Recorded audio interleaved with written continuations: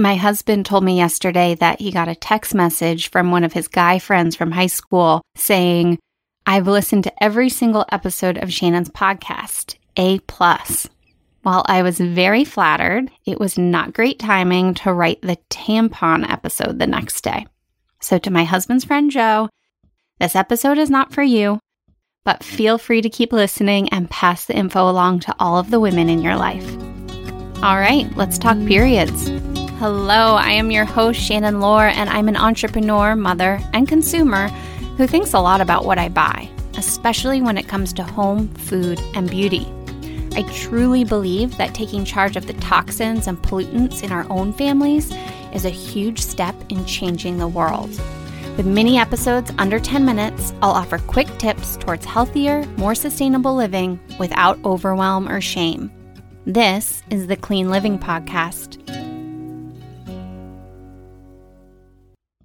Ladies, we have got to stop putting bleach up our hoo-has. Bleach? I don't put bleach up there, you may be thinking.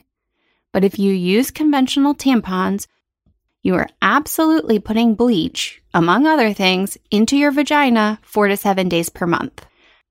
I don't remember them teaching us this in the limited sex education we got in middle school, but the vagina is a highly permeable place.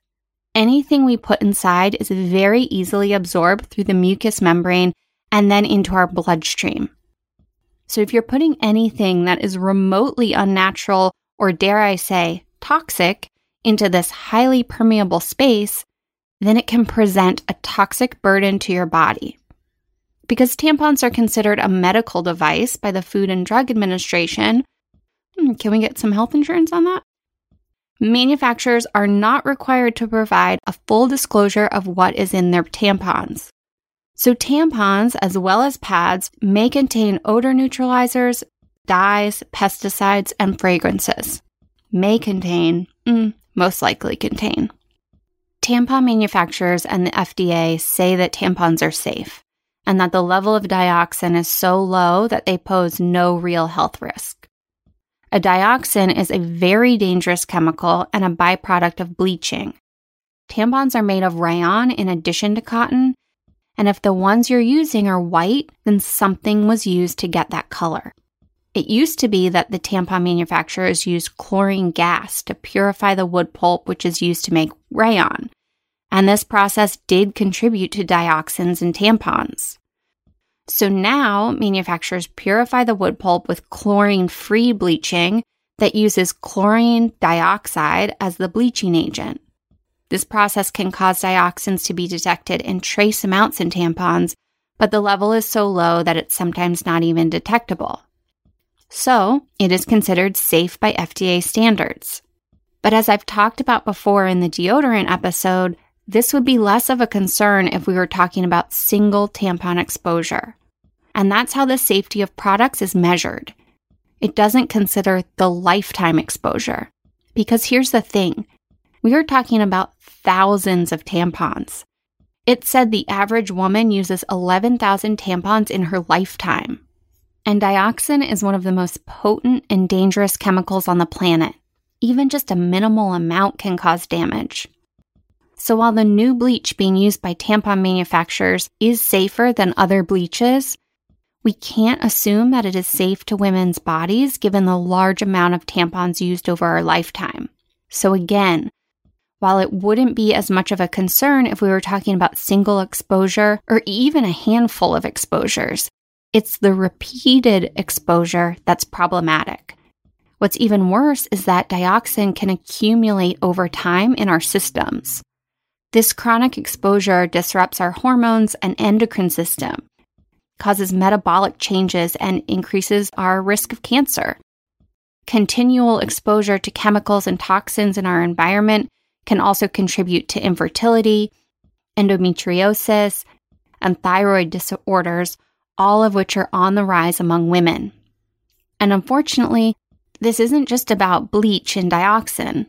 A study completed by Women's Voices have found over 20 other questionable ingredients in various feminine products, from preservatives to dyes and colorants to fragrances and pesticides. So if we're concerned about chemicals and toxins in our beauty products and food, then it makes sense to be equally concerned about something that is being directly inserted into the most sensitive area of women's bodies.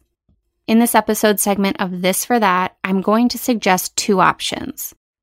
The most obvious one is to start buying organic tampons and pads. You'll want to look for chlorine-free with no plastic applicator. The Honest Company makes them at an affordable price, and there are a few other smaller subscription brands that I'll link to in the show notes at cleanlivingpodcast.com/tampons. Of course, this option doesn't account for the massive amount of waste that feminine products amount to. I know, it's hard being a woman. All of those tampons and pads have to end up somewhere, and it's either in our oceans or our landfills. So the option I would encourage and highly recommend is a menstrual cup. And I'll be the first to say, just like I said I would never be a vegetarian when I was in college, and now I'm going on my 10th year of vegetarianism, I also said I could never use a menstrual cup. But after using one for the past 6 years, I will never go back. There is definitely a learning curve, but once you find the right fit, you'll get the hang of it after 2 to 4 months, and you'll be a full-on convert too. I really, really believe that. There are so many benefits of using a menstrual cup over tampons and pads. They're made out of high-quality silicone, so there's no risk of endocrine disruption. They hold more, so you don't need to change it as much as a tampon. There's no risk of toxic shock syndrome, and you can actually use it in anticipation of your period. Best of all, they're reusable. I'll link to a variety of menstrual cup options on the show notes page at cleanlivingpodcast.com/tampons. Thanks so much for listening to this episode of the Clean Living Podcast. I'm your host, Shannon Lohr. If this episode was helpful, please share it with your best girlfriend. She'll be happy you did. Here's to creating a cleaner, more sustainable world for all of us.